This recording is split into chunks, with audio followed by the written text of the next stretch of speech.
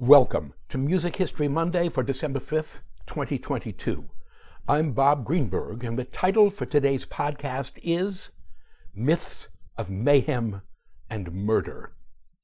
If you haven't already, please consider joining me on my subscription site at patreon.com/RobertGreenbergMusic, where I blog, vlog, podcast, pontificate, review, and bloviate 4 to 6 times a week.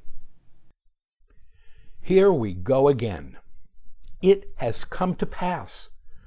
I've been writing and recording these Music History Monday posts for long enough that Monday dates and events have begun to repeat. And as a result, December 5th, which was a Monday in 2016, once again falls on a Monday today. Ordinarily, there are enough events on any given Monday to keep me from having to deal with the same topic. But December 5th is a special date for one particularly terrible musical event, an event that demands to be revisited. Dates that will live in infamy. We consider there are some dates that, for events that mark them, will live in infamy. I would suggest that what qualifies as an infamous date, that is, a date we will all remember to our dying day, is generally dependent upon when one was born. For example, for someone born in the United States in 1854, that's 100 years before I was born, those dates of infamy might include March 6th, 1857, the date of the Dred Scott decision, which saw the United States Supreme Court rule 7-2 that an enslaved human being, Dred Scott, who had resided in a free state and territory where slavery was prohibited, was not entitled to his freedom, that African Americans were not and could never be citizens of the United States, and that the Missouri Compromise of 1820, which had declared all territories west of Missouri and north of latitude 36.5 degrees to be free from slavery, was unconstitutional. Some other infamous dates for someone born in 1854. April 12th, 1861. The opening of the bombardment of Fort Sumter near Charleston, South Carolina, which initiated the American Civil War. April 14th, 1865. The assassination of Abraham Lincoln, who died early in the morning of April 15th.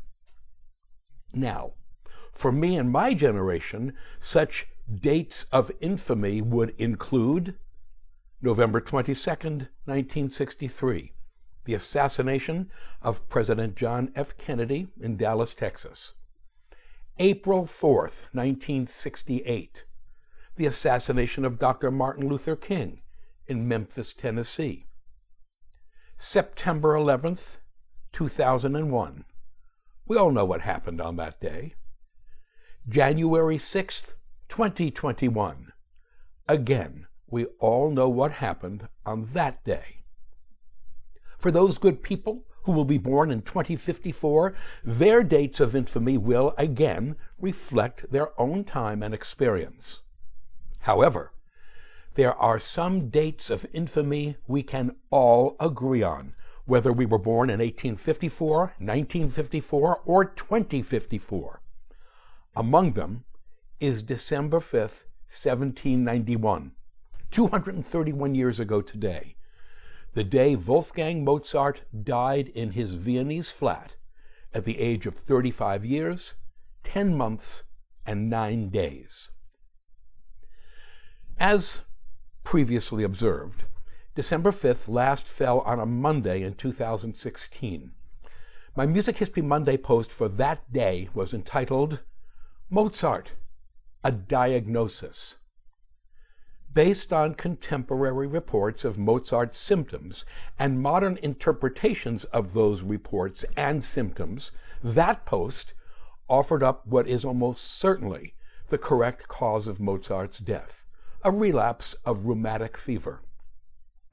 Today's post, Myths of Murder and Mayhem, will deal with some of the many falsehoods that came to surround Mozart's death almost from the moment of his death. But first, a little background. Mozart in Vienna.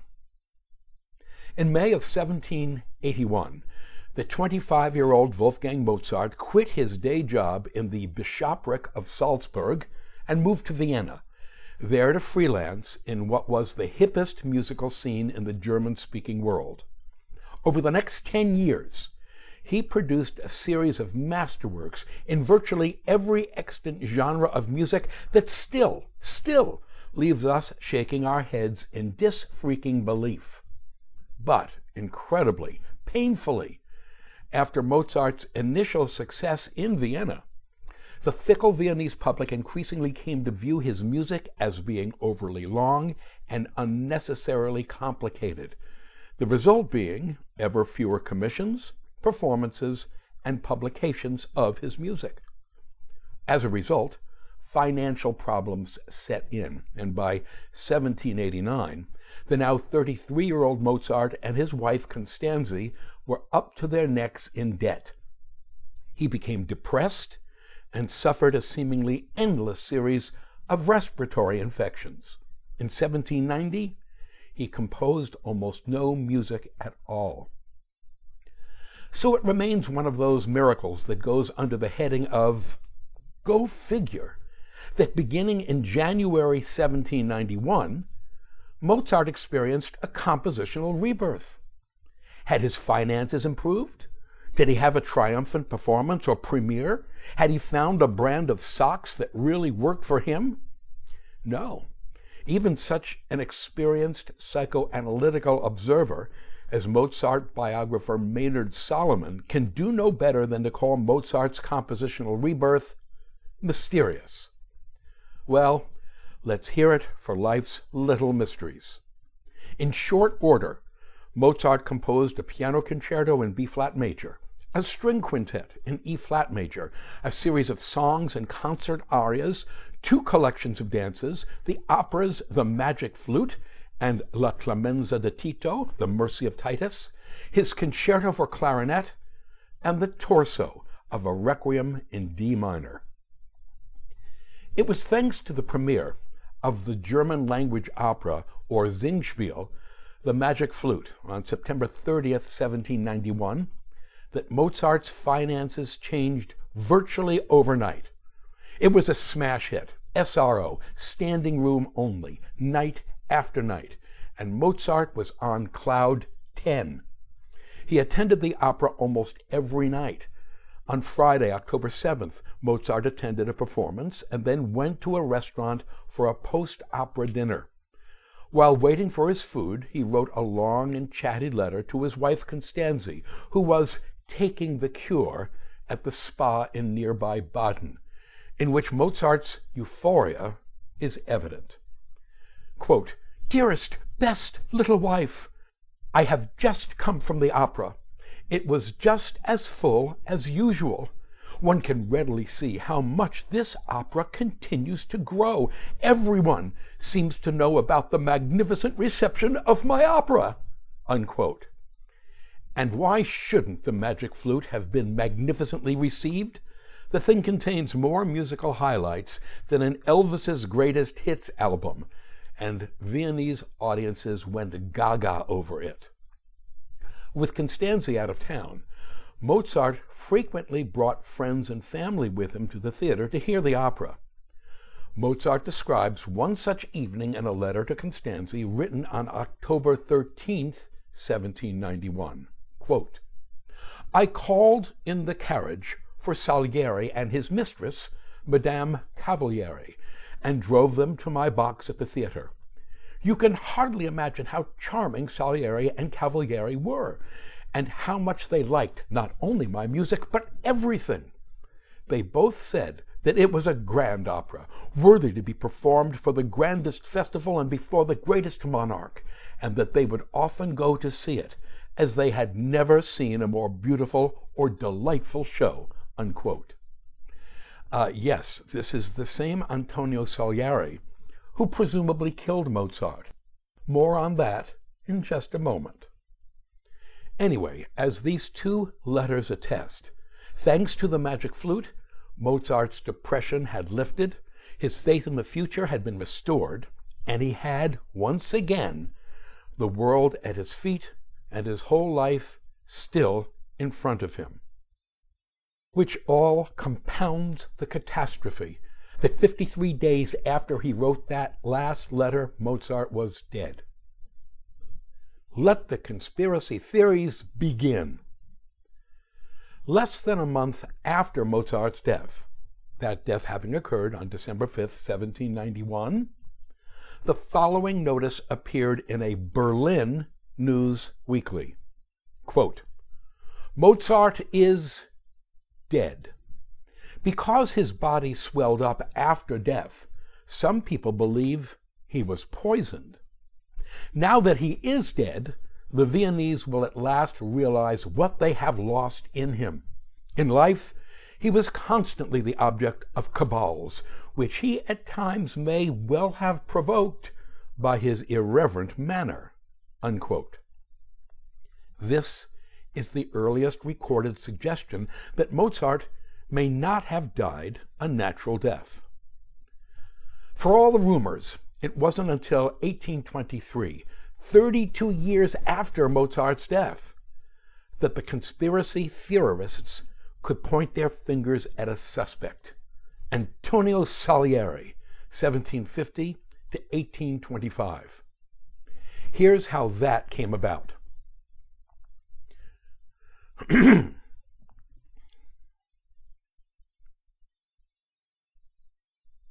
In October 1823, 32 years after Mozart's death, Antonio Salieri, the former Kapellmeister, that is, the former music director of the Imperial Habsburg Court, was admitted to a hospital called the Vienna Allgemeine Krankenhaus. He was 73 years old and had been in failing health for a while. However, it was his rapidly deteriorating mental state that caused his family to institutionalize him. They simply could no longer take care of him at home. Distraught, disoriented, and depressed, Salieri was caught trying to cut himself with a knife on his second day at the hospital. The rumor flew across Vienna that Salieri had attempted suicide by cutting his own throat. But even more sensational was the news that Salieri was claiming to have killed Mozart. Finally, 32 years after Mozart's passing, there was someone to blame for his death. The rumors that had been floating around since Mozart's death in 1791 were corroborated. An Italian was behind the 35-year-old Mozart's death, and that Italian was Kapellmeister Antonio Salieri himself. Okay. Never mind that Salieri was physically enfeebled and mentally deranged when he claimed to have killed Mozart. Never mind that during his rare moments of lucidity, Salieri denied having anything to do with Mozart's death. The pianist Ignaz Moscheles, 1794 to 1870, visited Salieri in the hospital and left us with this touching account. Quote, "The reunion was a sad one. Even the sight of him shocked me, and he spoke to me in broken sentences of his approaching death. Finally, he said these words: 'Although this is my last illness, I can in all good faith swear that there is no truth to the absurd rumor, I'm supposed to have poisoned Mozart. But no, it's spite, nothing but spite. Tell that to the world, my dear Moscheles. Old Salieri, who's going to die soon, told you that.'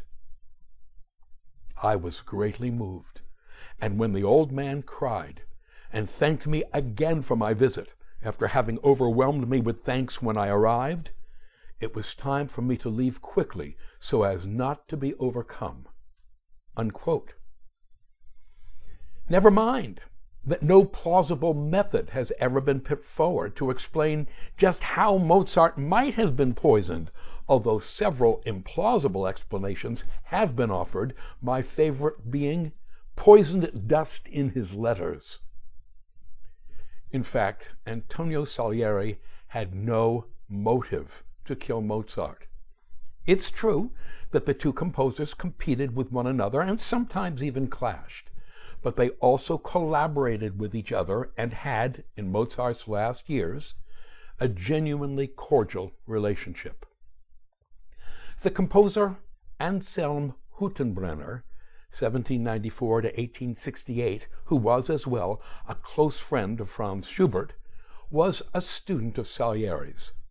In a memoir of Schubert, Hüttenbrenner wrote something that was well known in Vienna at the time. Quote, Salieri did not harbor a grudge against Mozart, who had eclipsed him. Unquote. You want to talk motive? I'll give you motive. Mozart had much more reason to kill Salieri than Salieri had to kill Mozart. Salieri had the job that Mozart coveted, Kapellmeister of the Habsburg imperial court. Salieri had the ear and his music the heart of Emperor Joseph II. Yes, Joseph II liked Mozart's music okay, but found it overly complicated and long. It was Joseph who told Mozart after the premiere of The Abduction from the Seraglio in 1782 that the opera was, quote, too beautiful for our ears, my dear Mozart, and monstrous many notes, unquote. Back to motives for murder. Salieri made scads more money than did Mozart and received far more operatic commissions. His operas were performed more often and were frankly more popular than Mozart's. Just a few days before Salieri's death on May 7, 1825, the following report appeared in the prestigious Viennese newspaper, the Allgemeine Musikalische Zeitung. Quote, Our worthy Salieri just cannot seem to die. His body suffers all the pains of old age, and his mind is gone. In moments of hallucination and confusion, they say, he even accuses himself of complicity in the early death of Mozart, a delusion that no one believes except the poor, bewildered old man himself, unquote. And that might very well have been the end of the story, but for a one-act play that appeared in 1830, 5 years after Salieri's death, in which a motive for Salieri as murderer was provided by the Russian poet and playwright Alexander Pushkin, 1799 to 1837. Pushkin's play was entitled Mozart and Salieri. In the play, Salieri is portrayed as a diligent and serious artist who is driven to near madness by Mozart's genius and buffoonery. In the play, Salieri whines, Oh, where is the justice when the sacred gift, immortal genius, comes not in reward for toil, devotion, prayer, and self-sacrifice, but instead shines within the skull of an idiot, an idle hooligan? Pushkin's play was turned into an opera by Nikolai Rimsky-Korsakov in 1898 and became the backbone of the play by Peter Shaffer and the movie Amadeus of 1984. That movie won 8 Academy Awards, including Best Picture, Best Director, and Best Actor. And as much as I do love the movie, it should also have won an award for Most Insulting and Historically Inaccurate Portrayal of Two Composers Who Deserve Better, Salieri and Mozart. So back to poor maligned Antonio Salieri. There's no evidence whatsoever that he had anything to do with Mozart's death other than his confession, a confession made in an advanced state of dementia. In fact, Salieri might just as well have confessed to being Blanche Dubois. So, if Mozart was indeed poisoned, how else ask the conspiracy theorists. Can you explain the relatively sudden death of a seemingly healthy 35-year-old man? And Salieri didn't do it? Well then, who did? So many answers, so little time. George Friedrich Daumer was a German poet and philosopher. He lived from 1800 to 1875. Writing in 1861, Daumer claimed that secret societies had been controlling the fate of humankind for thousands of years. Quote, "Human society is occupied and infested by a ghastly and terrible worm, pervaded and imbued by a secret conspiracy, which has turned the ground on which we walk into a volcano, continually threatening eruption and devastation." Unquote. Daumer claimed that among the most dangerous of these secret anti-Christian societies was Freemasonry, which Mozart innocently joined in 1785 at the age of 29. According to Daumer, Mozart revealed Masonic secrets in his opera, The Magic Flute of 1791, for which his punishment was death. In 1910, the anti-Semitic German politician and journalist Hermann Alvart, 1846 to 1914, extended Daumer's premise in his book Mehr Licht, which translates as More Light. In Mehr Licht, Alvart, who, by the way, as a member of the German Reichstag from 1892 to 1912, gave a speech in which he called Jews predators and cholera bacilli and demanded that they be exterminated for the good of the German people. In Mehr Licht, Alvart claims that, in fact, it was the Jews who were responsible for Mozart's death. Alvart's premise was taken another step forward by the German psychiatrist and teacher Mathilde Spies Ludendorff, 1877 to 1966, the wife of the World War I German general Erich Ludendorff. Writing in her book, Mozart's Life and Violent Death, published in 1936, Dr. Ludendorff asserts that Mozart was a German patriot who wanted to replace Italian language opera with German language opera.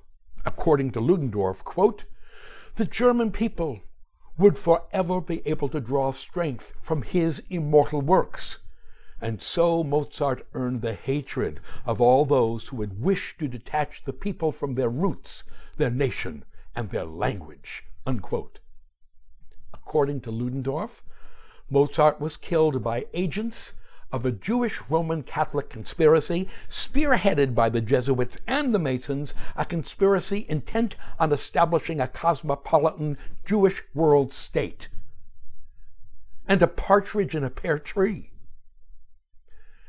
QAnon has nothing on Mathilde Ludendorff, who was a first-class whack job. Some sources say she was mentally ill.